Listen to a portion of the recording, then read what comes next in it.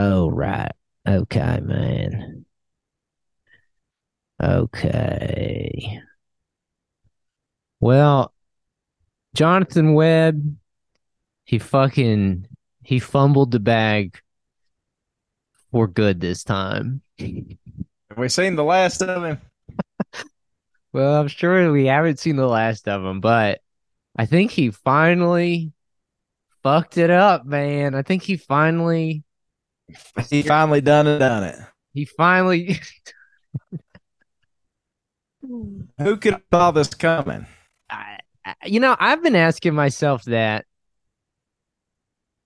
too. Like, who could have seen this coming? I mean, obviously, we thought it would work. We obviously, from the very beginning, we were some of his biggest boosters. And I really take issue with people that say that, oh, we're haters. You don't understand. We were trying to challenge him to be better. You know, That's all everybody, it was. that's all it was. Every protagonist needs an antagonist. Yeah. If Michael Jordan wouldn't have punched Steve Kerr when they were teammates, you think he went on to be the best coach in the NBA? No, exactly. You you have Frankly, no. you have to have someone constantly challenging you to be a better you. Yeah. And that Anybody calling us haters or naysayers or downers or wreckers or whatever other stupid term you have for this genre of person, just know that we're just trying to get the best performance out of you at the end of the day. that's all we're trying to do. That's all we're trying to do. Um this is from November 22nd. Once called the future of farming, App Harvest discloses substantial doubt about its future. And they've got a picture of my man looking fucking sexy as fuck, dog.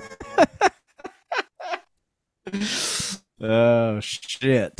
He always does he have the wet hair going on? Yeah, he does. It's wet hair motherfuckers, man. It's yeah, you're right, guys.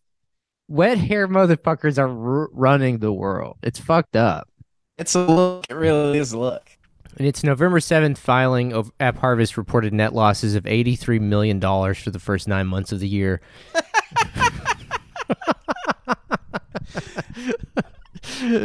Sorry. Mistakes were made. Can I juxtapose this with one thing? Oh, yeah. So I'm looking at. So I was just looking. It's funny because I've got this all pulled up now because I was looking for this article that we're reading from right now, and let me just read a couple of headlines from the other times the New York Times has covered this outfit. Please. From September 3rd, 2019. A greenhouse large enough to feed the eastern seaboard. What? From The entire U.S., Eastern U.S.? yeah, okay, here we go. From July 6, 2021.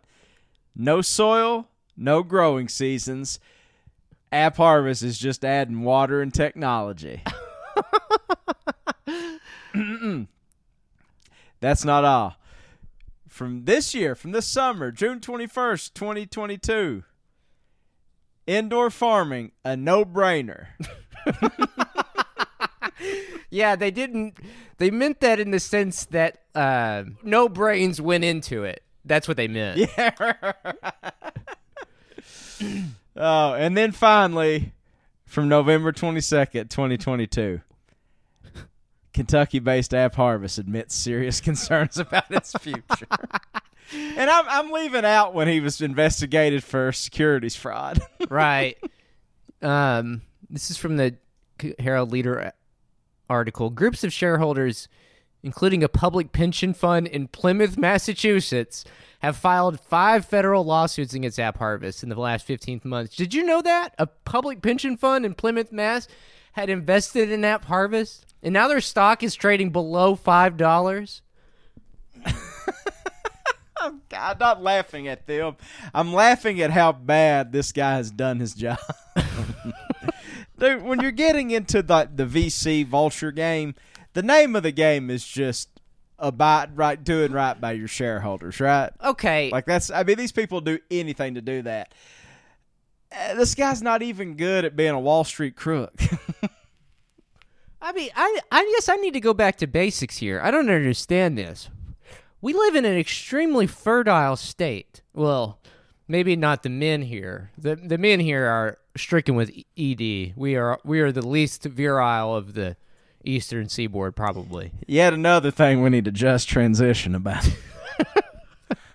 But like the soil, speaking in terms of soil, like Kentucky's like an agriculture state. Like what? Okay, we have to return to like first premises. Why did they fucking want to go with the greenhouse model in the first place? Is it entirely because they conceptualized this to work on top of strip jobs, but then once they realized that wouldn't be profitable, they tried to move it further west in the state, but they maintained the greenhouse thing? Like what? I guess I'm missing something. Here's what I've always thought from people that are knowledgeable about this kind of thing is that the whole idea behind AppHarvest was that it was never about tomatoes. Tomatoes was just their entree, right? It was always about having the infrastructure in place for when marijuana was legalized in Kentucky, which is not likely to happen, and to be quite honest, I'm not sure if it'll happen anytime soon. If that's true, that's one of the stupidest fucking gambles I've ever heard. What the fuck? Yeah, because it's like you're like, how are you raising all this VC cash, billions of VC cash on something that might happen? You know what I mean? Yeah. A lot of ifs and buts. It's a lot of ifs and buts. You know what they say about ifs and buts? If they were candies and nuts, we'd all have a Merry Christmas. Yeah, in the lawsuits, shareholders say that AppHarvest executives misled investors and regulators with the U.S. Securities and Exchange Commission to make it appear they were better prepared for the company's launch than they really were. Meanwhile, top executives were being awarded millions of dollars in compensations. While AppHarvest made optimistic statements throughout the inaugural 2021 harvest season, behind the scenes it struggled with hiring, training, production, and produce quality at its farm-growing tomatoes in Moorhead. At times, the company had to bring in contract labor from outside the region, which again, like imagine that, right? Yeah, like the whole thing was premised on them revitalizing the Appalachian region. Yeah, with jobs and all this stuff, and really, all I've heard was bringing outside labor in and exploiting like cheap migrant farm labor. Dude, it is such a fascinating look at the state of, I don't know, working class formation that, I mean, I'm reading this at the same time that they're making all these promises about this prison coming here and about all the people here that are going to work at it. And they're just going to run into the same problem that like AppHarvest ran into, which is that, well, there's just not a lot of people here in general. It's just everybody's leaving. Everybody's getting the fuck out. Right. Yeah. Yeah. But also, people don't want fucking $8 jobs picking tomatoes. Yeah, they frame this like this is like the cure to all that ails us, but it's like, man, nobody can get excited about like tough work for no money. You know what I mean? No matter how much you like sort of couch it in like this is the next big thing, or you know, this is going to solve X societal problem. It's just like, who in the world is going to be excited about that?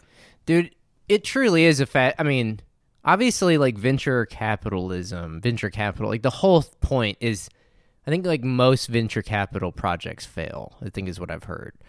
But it is a fascinating look into how, at this point, none of this serves any real need or utility. I mean, when you're talking about, like, the market and the market allocates resources and investment where it needs it. Like, clearly, they had to spin a narrative that was disconnected. There was a disconnection between reality on the ground and what they were telling investors. And then fucking people got swindled into it.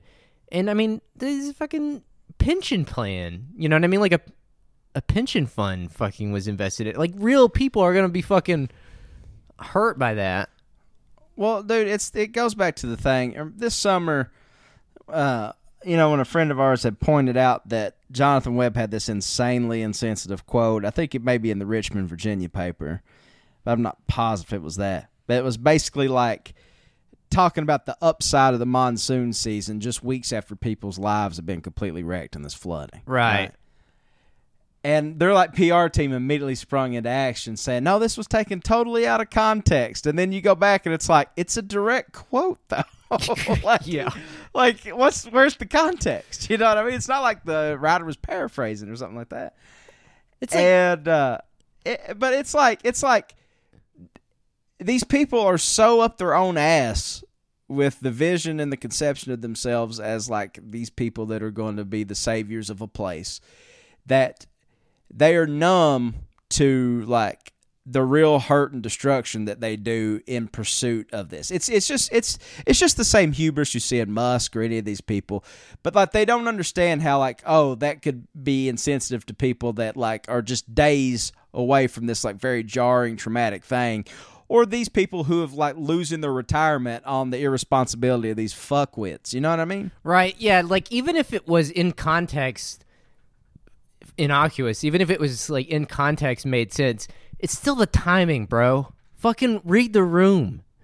Yeah, if nothing else, my man. Just maybe sit this one out for a while. This is interesting. In one motion, AppHarvest calls the litigation against them a textbook example of plaintiffs' attorneys alleging fraud by hindsight under securities law because the company is losing money, not because there's actual evidence of fraud.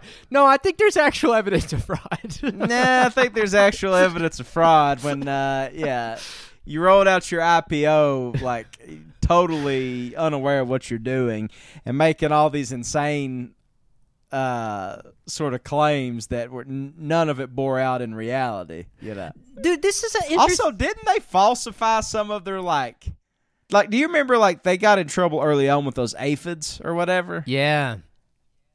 And, like, they acted like this was not a big deal, but, like, basically one of their first big, I don't know what you'd call it, a harvest crop, whatever, ended up just totally getting fucked. And so they had to, like, use these bad tomatoes to make, like, salsas and stuff so it wasn't complete waste. So they, like, repackaged their fucked tomatoes because they can't sell them in stores as, like, salsas and Bloody Mary mix and shit like that. Yeah.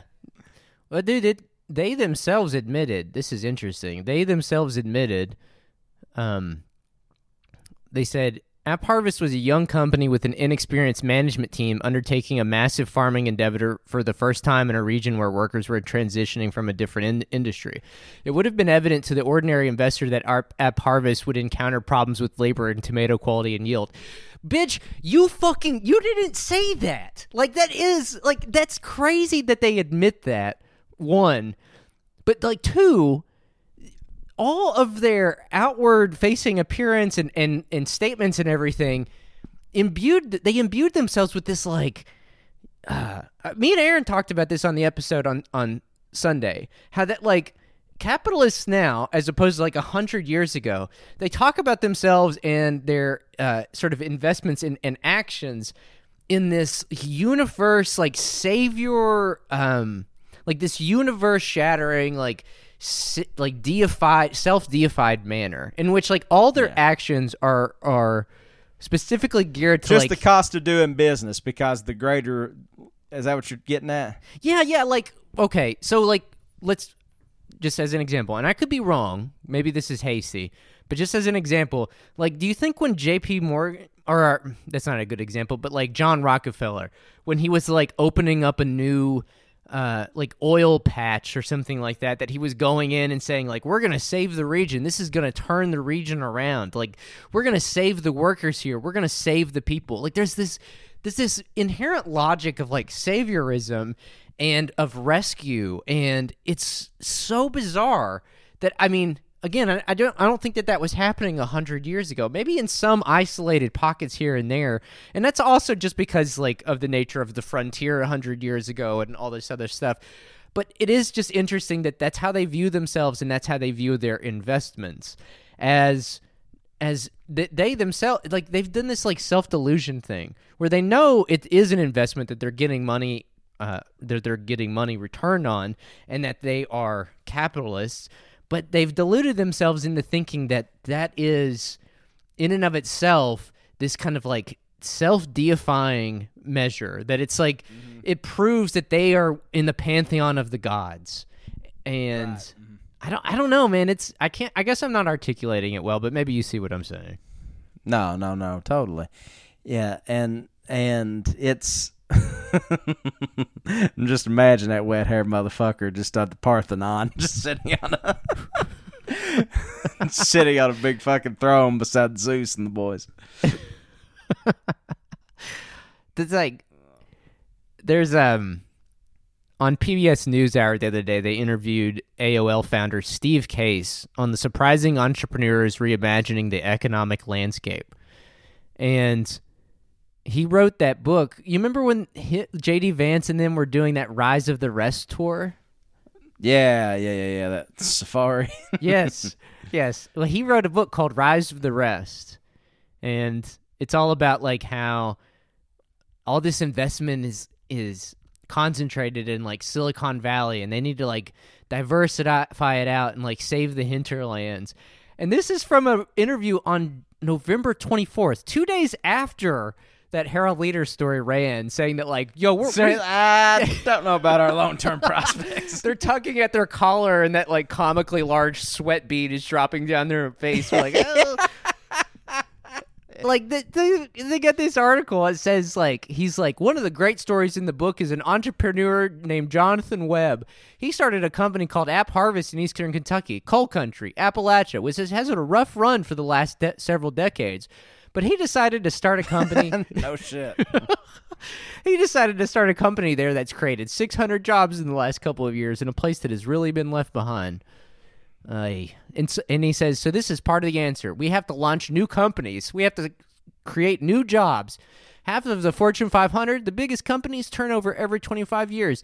So you can't just rely on your big companies. You have to just be launching new companies. I see my man didn't renew his Kentucky.com subscription before he did this interview. Fucking hell, man. Just like the levels of self-delusion. It's ideology, obviously, but... Oh, my God, dude. It's truly a thing to behold. Who would have thought, man, making shitty hydroponic tomatoes in, these sort of high-toned, whatever you want to call them, apparatuses. Who could have seen that failing, Man, I love this. They've got a picture on the Harold Leder story of a bulldozer with a massive App Harvest display on it. It says Governor Andy Beshear, they said Senator Hal Rogers. It's Congressman, actually. And App Harvest CEO Jonathan Webb spoke during a groundbreaking ceremony at the site of App Harvest's new facility in Somerset. Man, they're really getting further and further away from the coal fields.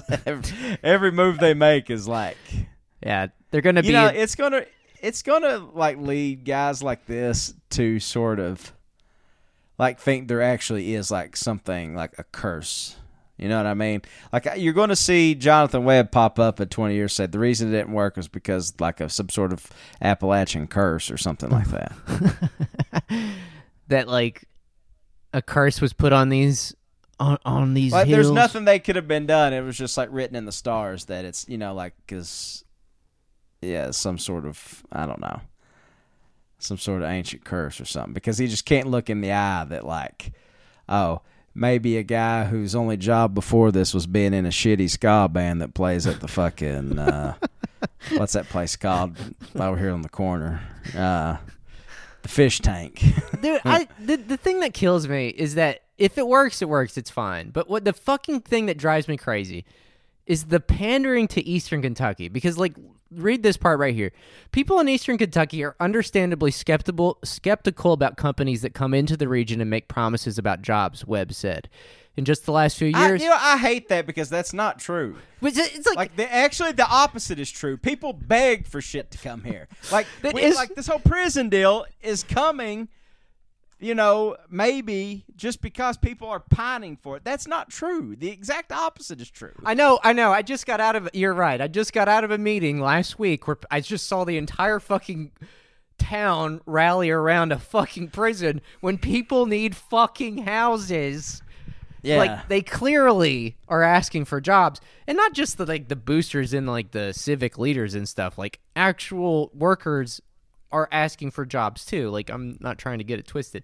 But, what kills me is that he says, so people in Eastern Kentucky are understandably skeptical about companies that come into the region and make promises about jobs. But App Harvest actually has built farms, he says, hired people, and started to deliver produce to the market. Bitch, not in Eastern Kentucky, you haven't. Somerset is not the fucking coalfields. It makes me feel like I'm fucking insane. No, well, the thing, these pulled the classic bait and switch, right? In the sense that, yes, some places like Moorhead and Somerset might be considered Eastern Kentucky to some people, even though I don't think, I think Somerset is kind of its own thing. That's kind of the point where things start kind of changing up a little bit into Central Kentucky. A little bit, in terms of you get more farming and less mining and stuff like that. Right. But it's to the VC investors that want those Appalachia buzzwords and stuff like that, that's not really well articulated. So if he says he's bringing all these jobs to Moorhead and stuff, to them all they see is these former coal miners are farming tomatoes. Right. That's not what's happening. You know what I mean? But he's still echoing and making people believe that that's what it is because that's what raises the money. Dude, right. It's I'm not trying to I'm literally not trying to do some gotcha Somerset and Moorhead aren't Eastern Kentucky, because I guess you could say technically they probably are. But what I take issue with is the sort of savior narrative directed towards the coalfields. Places like Somerset and Moorhead have a readily accessible and exploitable working class because in Moorhead's case, there's a college there and there's a little bit more of an economic base. And in Somerset's case, you've got Hal Rogers. It's right on the edge of the coalfields. You've got the Cumberland Lake. You've got, right on the Hal Rogers Parkway. There's all these other sort of inputs going in that make for a larger working class pool to pull from. And in this place where there was only one industry ever, and as you had the organized abandonment of that industry, I mean, it basically just fucking pulled the pillars of everything else with it. And it's those are two qualitatively different sort of political economic experiences. And if you want to grow tomatoes in a fucking greenhouse, by all means, fucking go for it. But don't fucking say you're a savior of the coalfields. It's that is just the part that drives me crazy. You're a tomato salesman, which is fine. You're not a savior of anything. But tomato salesman doesn't get the VC dollars, Right. Yeah. App Harvest has certainly turned heads. That's what Kentucky's ag commissioner said. That's one way to put it. Yeah. I do appreciate this on the story. They compiled a mega mix of all of Jonathan Webb's dozens of interviews to promote the company. And he's wearing the same stupid fucking hat in every single interview. It's dude, come on. Wet hair and stupid hat. It's potent combo. It's just the damnedest thing. It's just narrative is really what it is. Yeah, it's just. Yeah, I'm so sick of this guy. I don't know what to tell anybody that thought this was going to really yield anything other than what it yielded. You know, I'm not taking a victory lap on anybody losing their retirement or anything like that. But the reality is this was like just stupid from its conception, and that's probably being generous. At worst, it may have even been designed to fail. You know what I mean? It may have been just a tax write-off for people. You know what I mean? And Jonathan Webb was just a loyal enough foot soldier of all these sort of cretins to pull it off. I don't know. All right. You know? So, but I think putting a multi-billion-dollar tomato company in the hands of a former ska musician and a UK basketball player turned struggle rapper was probably just not had a high ceiling in terms of outcomes. Right.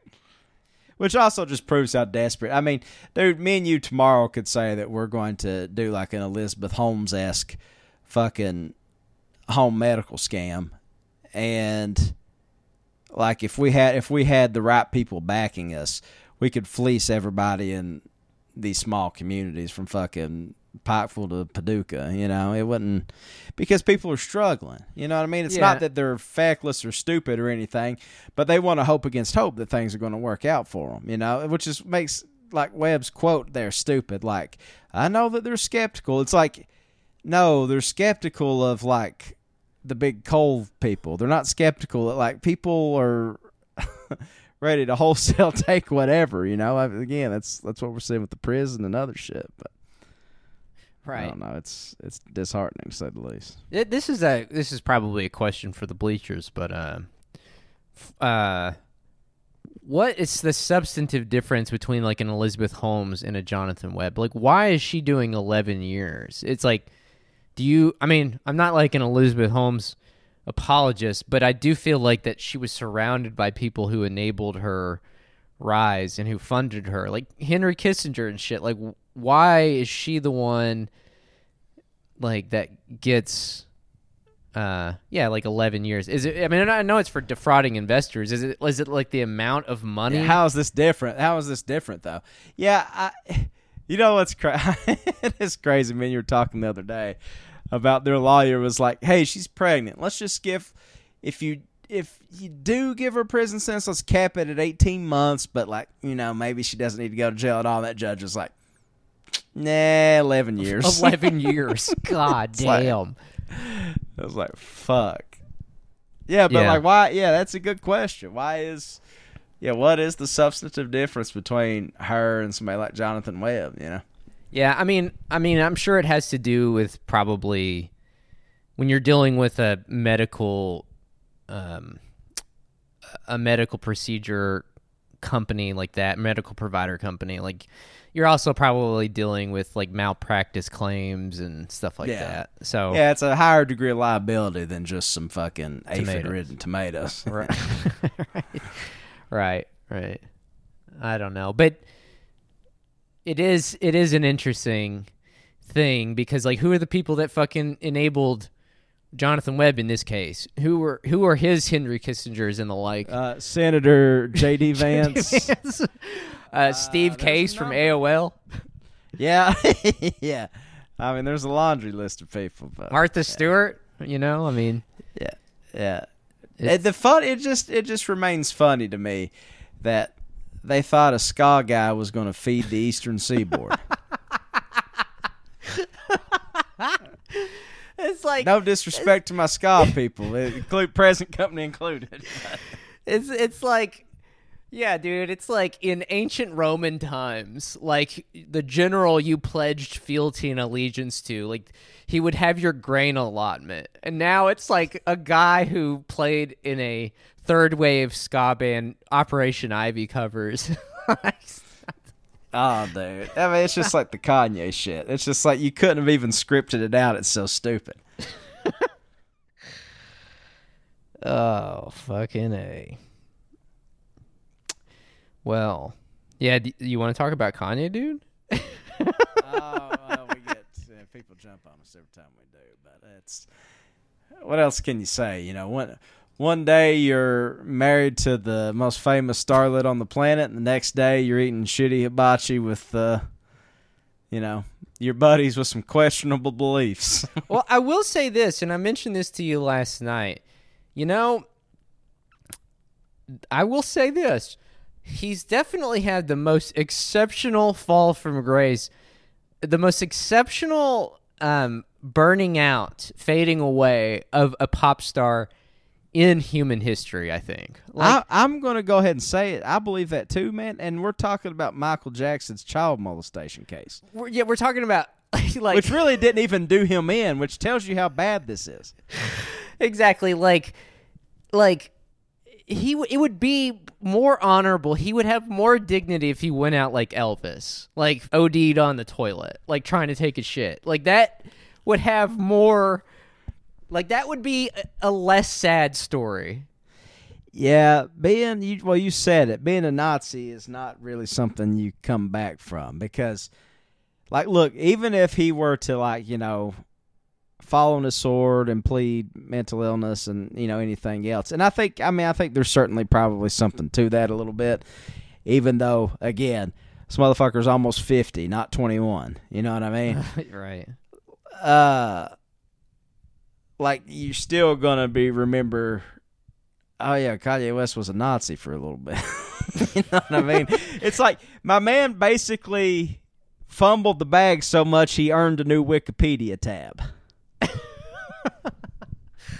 That's always going to be on there. You know what I mean? And it's like,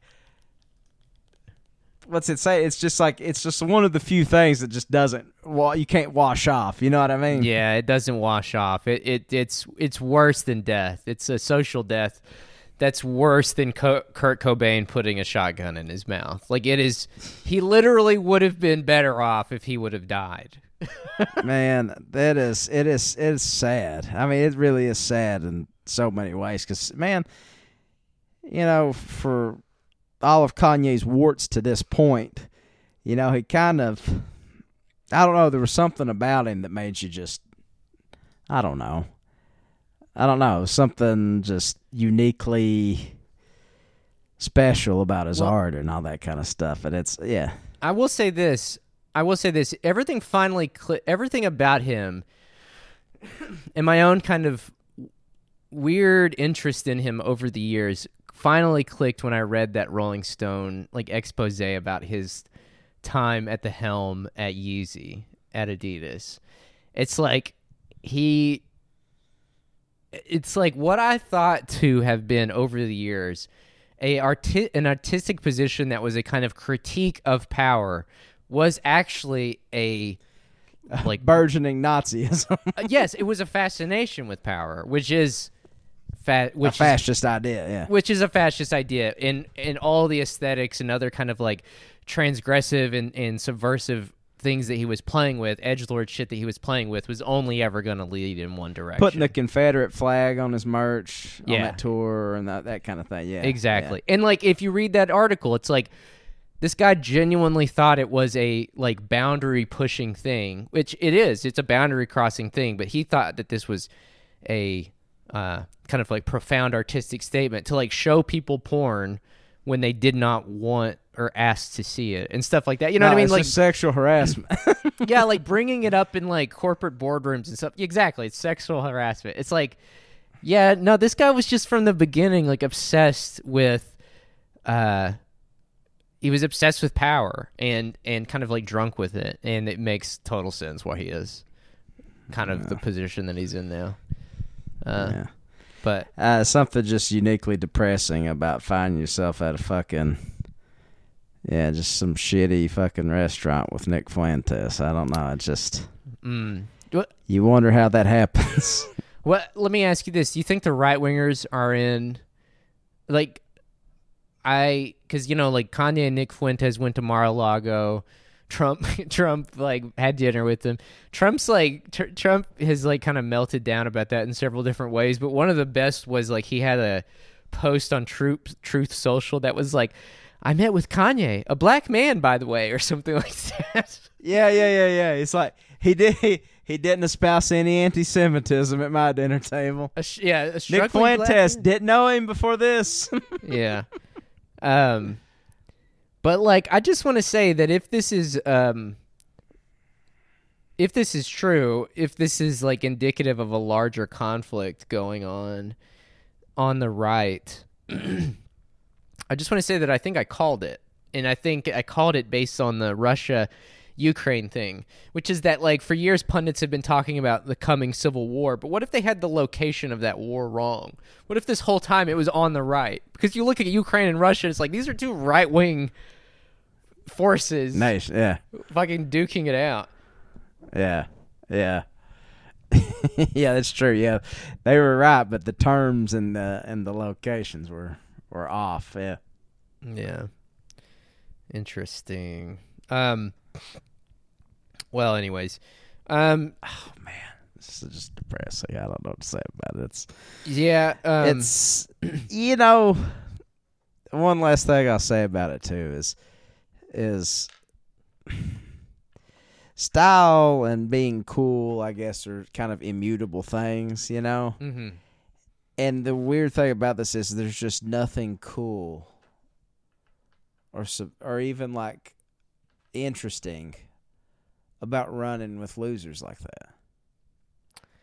You know what I mean? Like, I think, a lot of people are like, usually these post-left types have these like flirtations with the right because ultimately they can put that stuff back in the box, right? Like, they can just like, interview Alex Jones or whatever, and then just like the next day they just set that back down, Like, right. Oh, that was just like one of those quirky things we just did.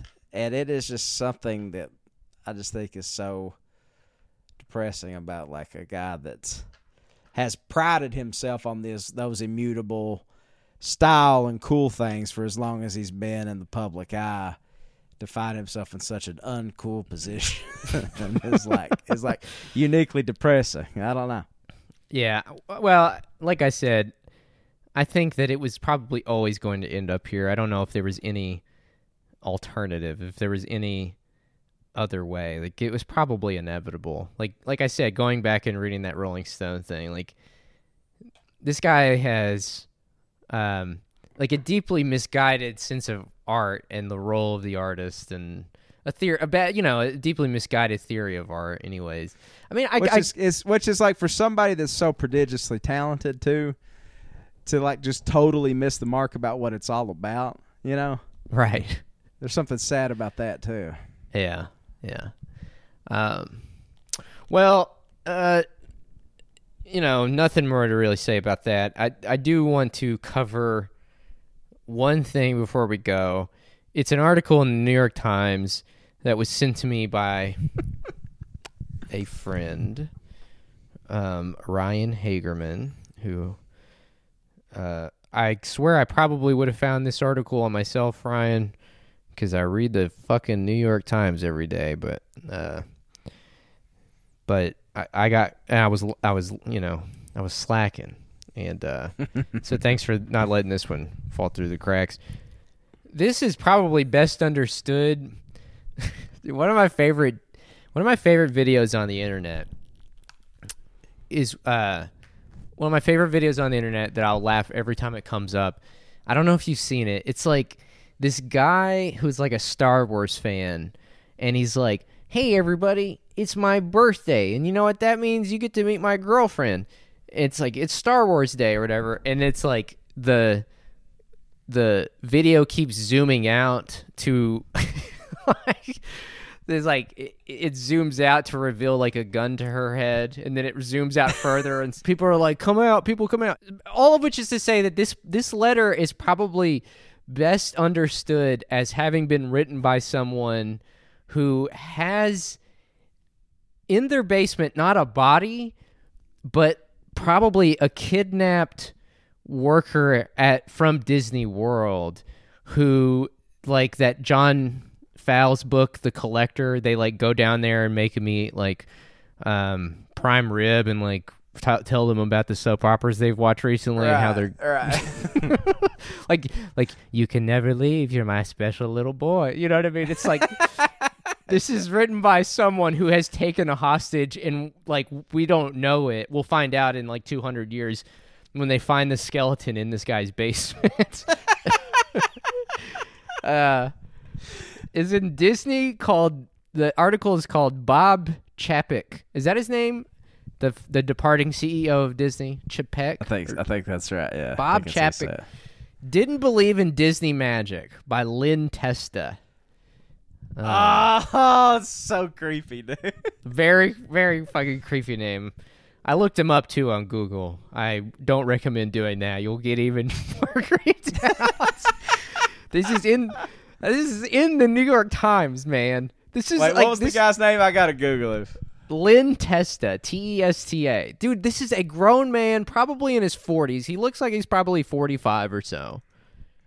A grown man wrote this fucking article called Bob Chapek Didn't Understand Disney Magic. Wait, this guy Didn't believe in Disney magic. So this guy is like a Disneyland tour guide. He is. He's a Disneyland tour guide, basically. Well, not proper. He's not employed by Disney. He like has his own little. Right, like he's done it, taken it upon himself. Yeah, he's taken it upon himself. So like, man, that's how obsessed he is with Disney. He is horned up for. Disney. The phrase Disney adults has entered the cultural lexicon in the last little bit. Kind of used as an umbrella term to describe like even people like into Marvel movies only and. Stuff ostensibly made for children that, adults can sometimes enjoy, but maybe this group of people enjoy it perhaps more than they should. This is who this was made for. I'm not exaggerating when I say that, like, He is the Disney adult. He's the Disney adult. It's a fascinating glimpse into the psychology of a Disney adult. And I will say this. I'm less disturbed reading like the psychotic ramblings of Charlie Manson than I am reading this. Well, it's fun. I just looked at this guy's Twitter and he says, "My babblings in the New York Times." Like, oh yeah, well, at least he's self-aware. Yeah. Okay. All right. Let's kick us off. Let's go into the mind of madness. This is true John Carpenter shit, dude. The mind of madness. I am one of the many devoted Disney fans around the world. We spend hundreds of dollars on annual passes that let us go to theme parks as often as we want, and many of us proudly wear Disney-inspired clothes while visiting them. The hardcore among us debate whether a ride based on the Frozen movies is appropriate for Epcot, which was envisioned as a nonfiction theme park. My master's thesis in computer science created new efficient algorithms for one of math's fundamental optimization problems. Wait.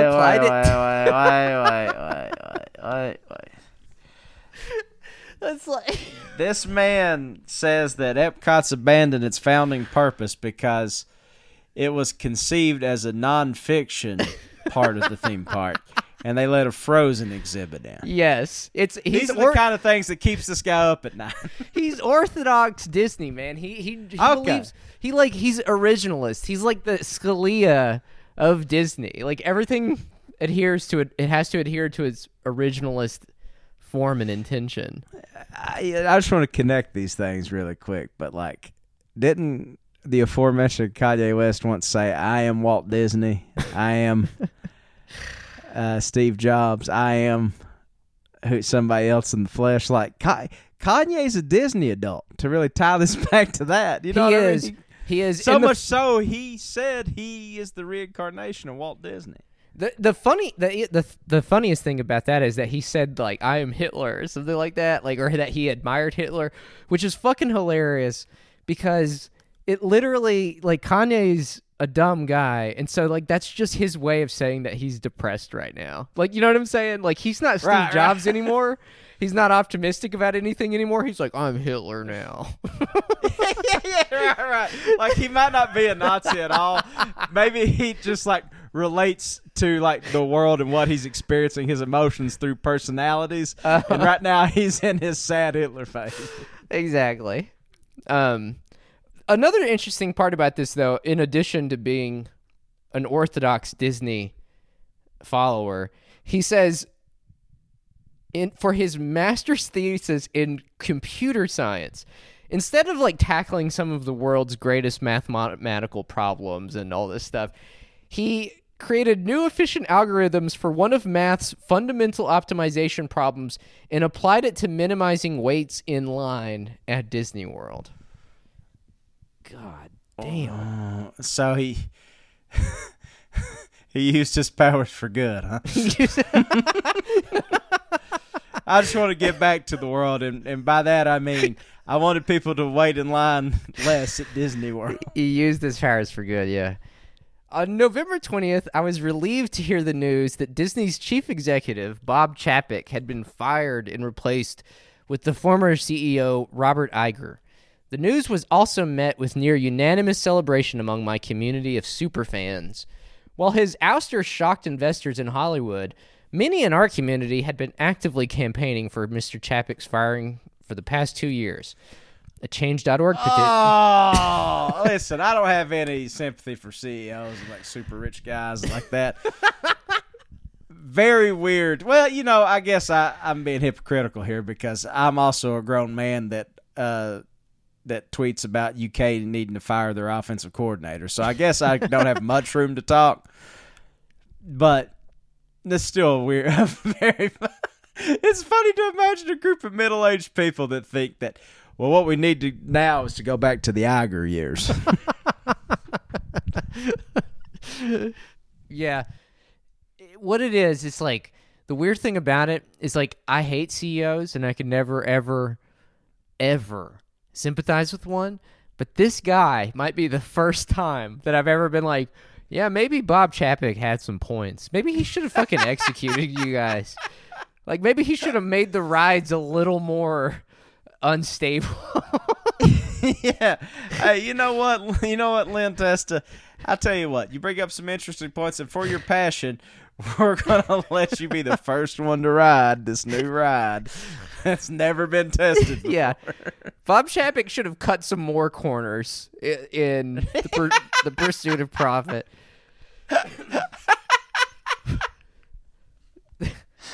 I just imagine this group of catty middle-aged people just nitpicking the shit out of Disney World, and it's hilarious. Yeah.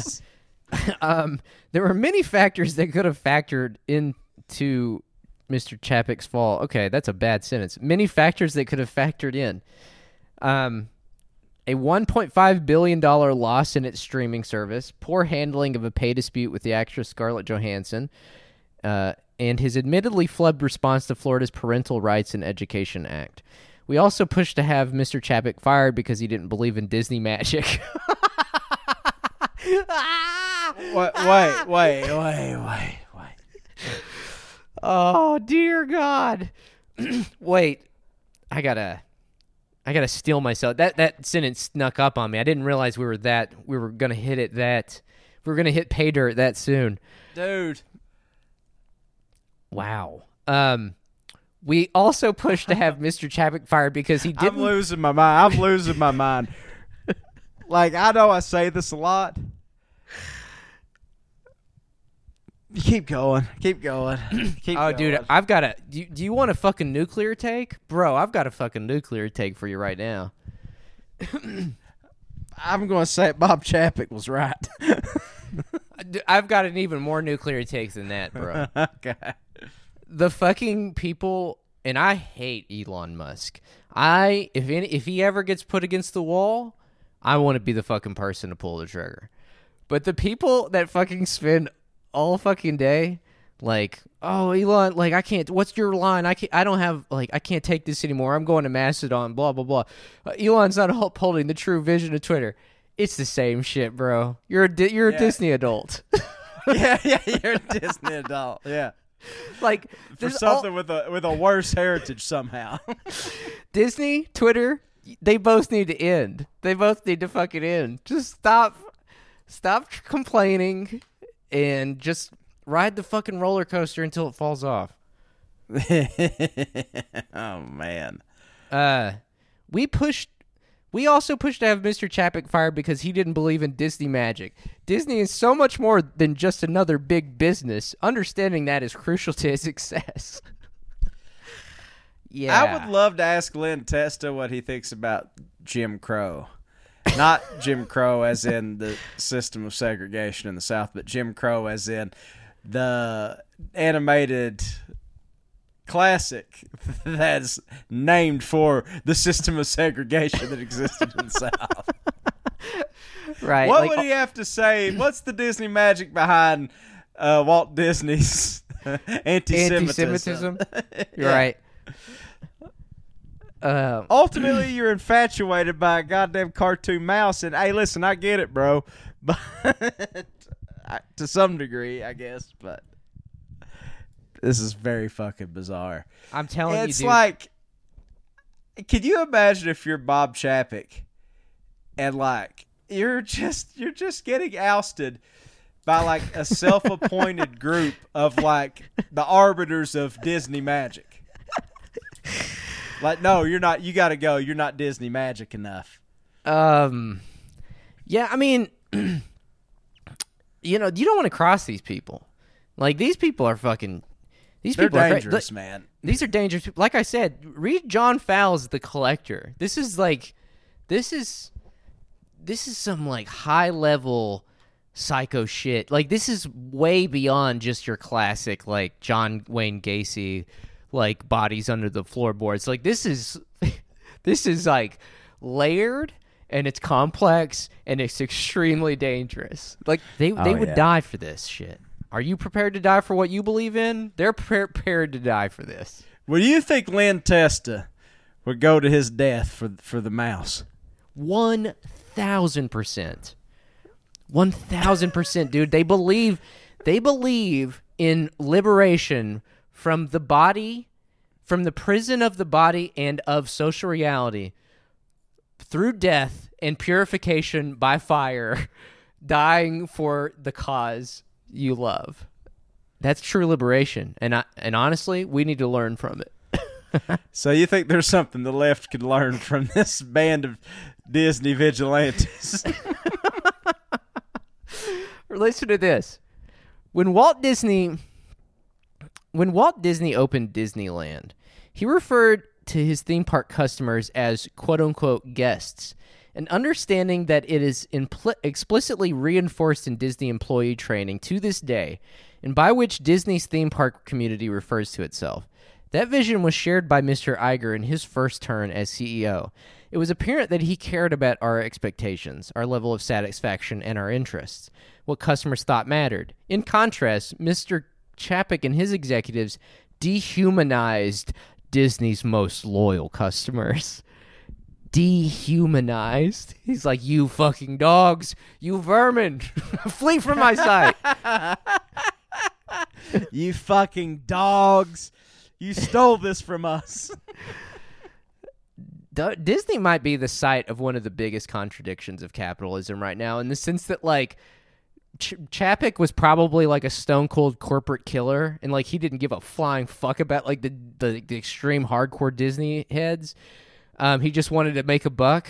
But like every fucking Disney CEO from here on out is gonna have to basically like, you know, don like the purple cloak and like recite the ritual, like read from the book, and, you know what I'm saying? Like, yeah.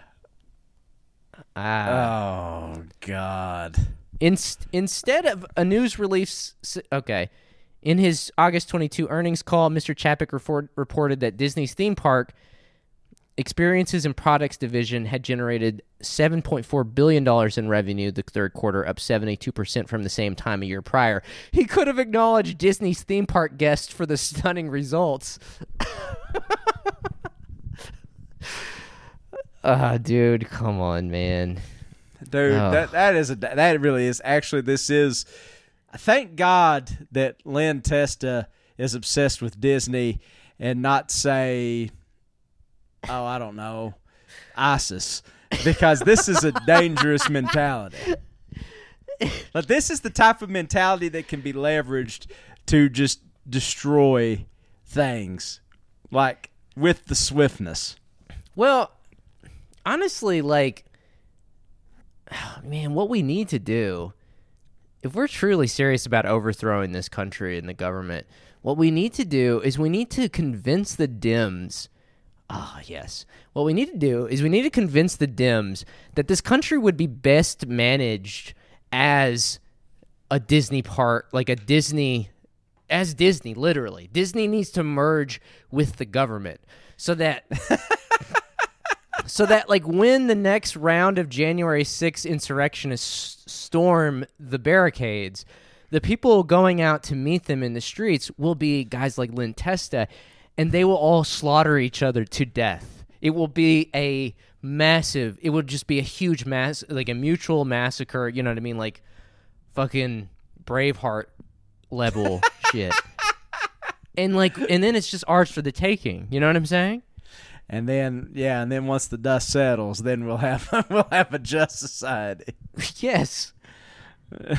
God damn, dude.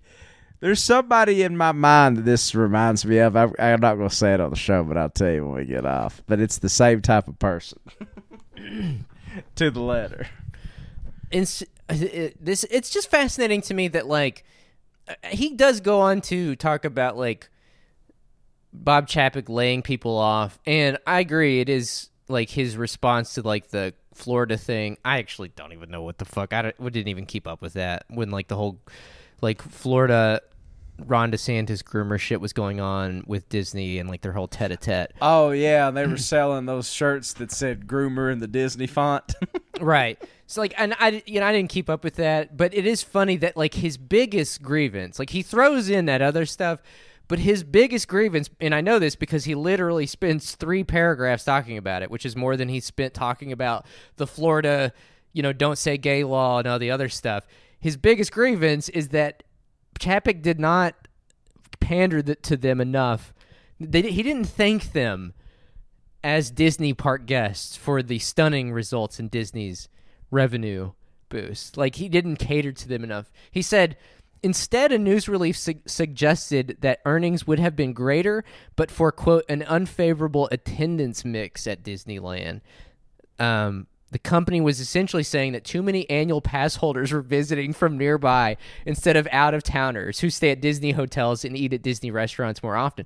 Again, dude, there's a kind of, like, fascinating contradiction there because it does make more sense profitably.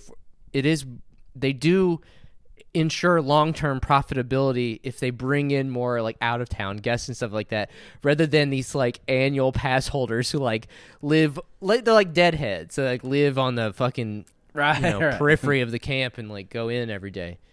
I don't know, man. It's like, and that gets to the fact that it is a cult, which means that it probably has, like, only a limited, like, an expiration date, right? Like, yeah. Dude, this is in essence what Democrats are now. Not Democrats as in like our elected officials, but just Democrats in America are these type of people, except like they can't point those criticisms at like where it needs to be pointed at. You know what I mean? Like Bob Chapek is essentially Bernie Sanders. You know what I mean? in this sort of, calculus. And what they want is Bob Iger or, any one of these recycled Clintonites or Obama people to constantly stay in power, because that is what, like, sort of scratches their little nostalgia itch for when they first got involved in politics and felt like they mattered because they could vote. I would say Bob Chapek is not like Bernie Sanders. I'd say probably the best analog to him would be like Jim Webb. If Jim Webb momentarily had a hold on the Democratic Party. Bob Chapek just say that he killed a man? Killed a man with his bare hands. He ain't around to tell it. He said he writes, some fans responded by creating T-shirts emblazoned with the phrase "unfavorable attendance mix" and wearing them in the parks as in-jokes to other fans. It's like, I hate to break it to you. That's better than groomer. Yeah. It's like, I hate to break it to you, but like, that's not profitable for Disney. Like, yeah, sure. Like, I guess maybe in the short term, like in the next 30 years, it helps them to have those annual pass holders, but like, Well, I don't know. Yeah, it's like what what they have is an inflated sense of their importance to this thing they have sold their soul to. That's exactly what it is. Like they fundamentally misunderstand the nature of like a corporation. And so, yeah, like Len Test, I hate to break this to you, but you're not making Disney any money. It's like the first time, like newlyweds, first time having kids, bringing their kids there, and they're spending like an insane amount of money, and then millions of those types are doing that. That's where they butter their bread at. It is not people like you that like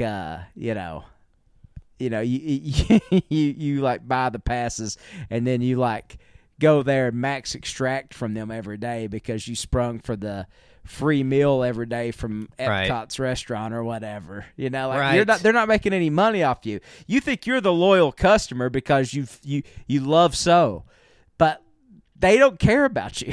They don't give a flying fuck. And like for a brief second, they got a glimpse of that with Bob Chapek. And they did not like it.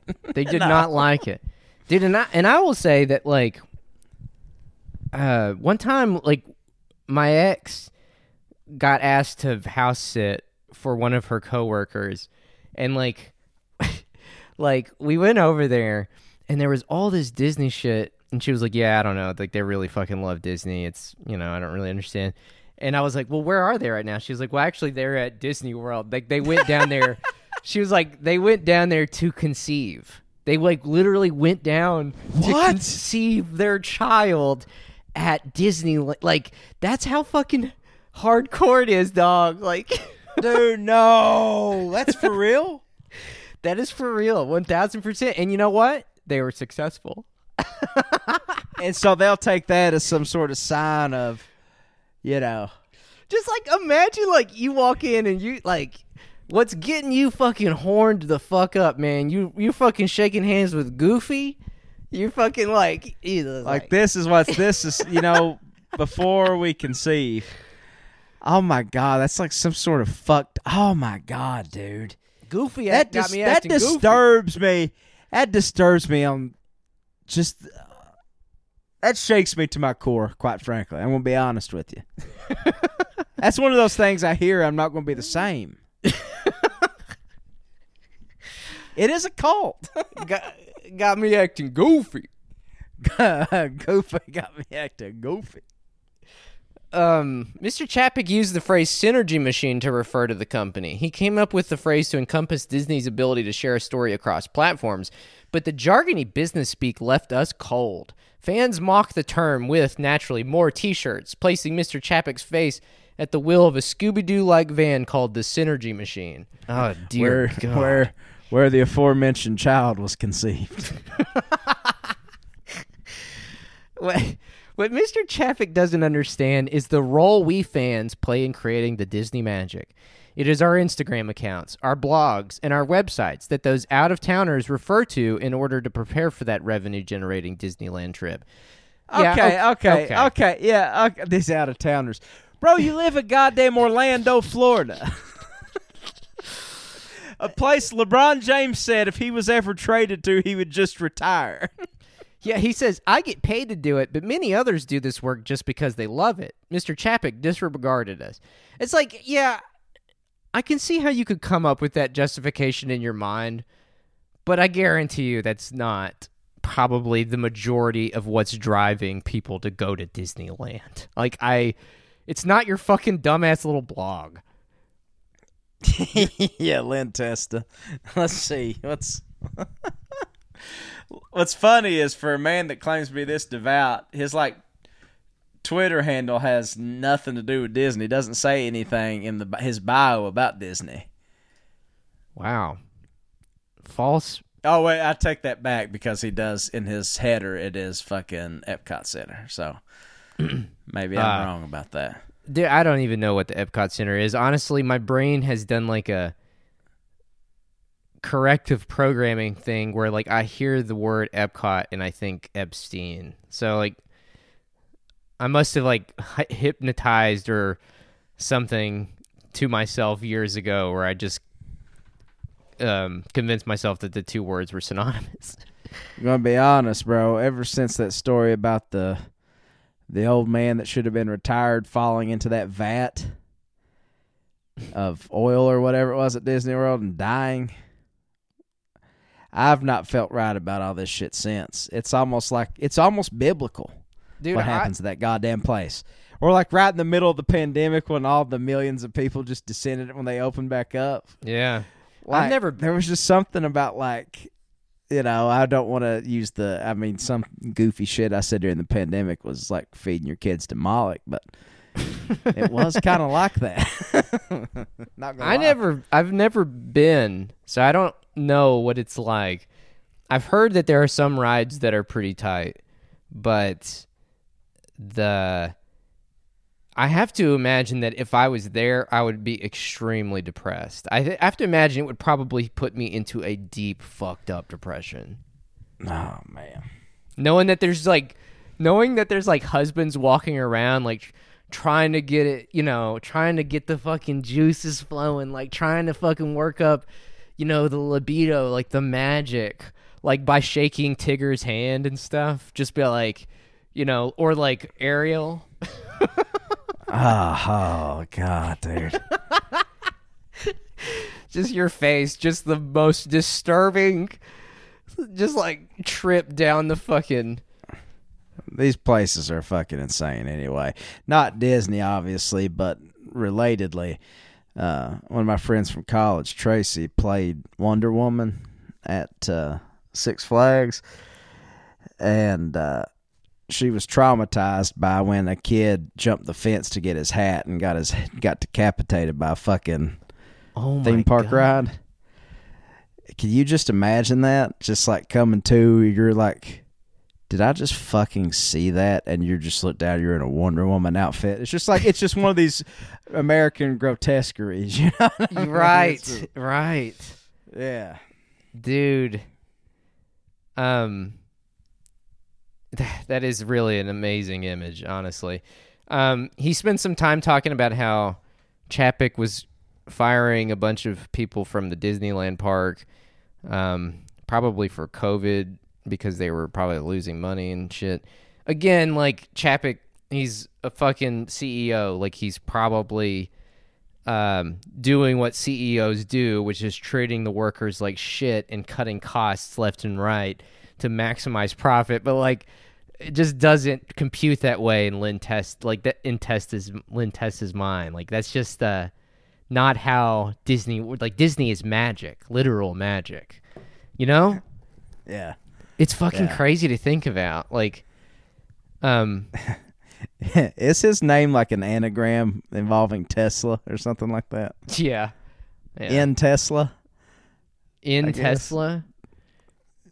Sin Tesla? I don't know. There's something, I don't know. There's a weird Musk synergy with this name. There is. You're right. He writes, Mr. Iger is not perfect. He approved Mr. Chapek as his successor, after all. But there's a reason a senior Disney executive summarized Mr. Iger's return with the words, "Daddy's back." Oh, okay. This is where I hang myself with this microphone. Sorry. I'm going to be honest with you guys. It's been fun. It's been real. But I'm not sure I want to keep plugging on in a world where Daddy's back about Bob Iger being a thing. Oh, man. Shit. To further mend the relationship with our community, Mr. Iger should explain how Disney is going to use the revenue from upcharge programs to improve the guest experience. If he wants to learn more, I sincerely suggest Mr. Iger try to plan, book, and take a Disney World vacation on a middle-class budget, relying only on Disney's website and app. When he's overwhelmed by the cost and complexity, I know many fans who'd be happy to talk him through it. No charge. Lynn Testa is a computer scientist who is also the co-author of The Unofficial Guides Theme Park Books and the owner of the theme park website Touring Plans. Dude, I don't know why, but just reading that sentence, like, I had this momentary image, this visual image of walking into a crowd of people and my body exploding from like a suicide vest. Just like the sweet release of that. You know what I'm saying? Like having my body torn to shreds from C4. Like you're just sitting there like enjoying an ice cream cone while Somewhere Over the Rainbow plays, and then all of a sudden, boom. And you just have a smile on your face the whole time. Yeah, I mean, I would never do that, obviously, and especially not if there were innocents around. But if it was like 100 Lynn Testas, I don't know, man. Might be persuaded. Oh, God. Wow. Well, I thought, I will be honest with you, going into that one, I thought I was going to I thought we were going to have some laughs at this guy's expense. I feel very, perhaps more so than, I mean, I could have turned on the news and saw one of the worst tragedies, and I would feel more hopeful about the world than after reading that. I'm with you. Honestly, it did not go down like I thought it would. I thought it would be funny and we would have some laughs, but it was. I'm gonna wake up at 2 a.m. with some indigestion. I know that much. God damn. Well, anyway. Anyways. Well, I'd say that about covers Patreon.com. Okay, well, please go check out the Patreon. We need some Disney shooters in our fan base. Really? Yeah, gosh, yeah. Any of y'all looking to defect, feeling betrayed by by Bob Chapek et al., come on over here. We could use you. Yeah, truly. Please go check out our Patreon, patreon.com/Trillbilly Workers Party. I just want to say, as we're signing off, rest in peace, Christine McVie.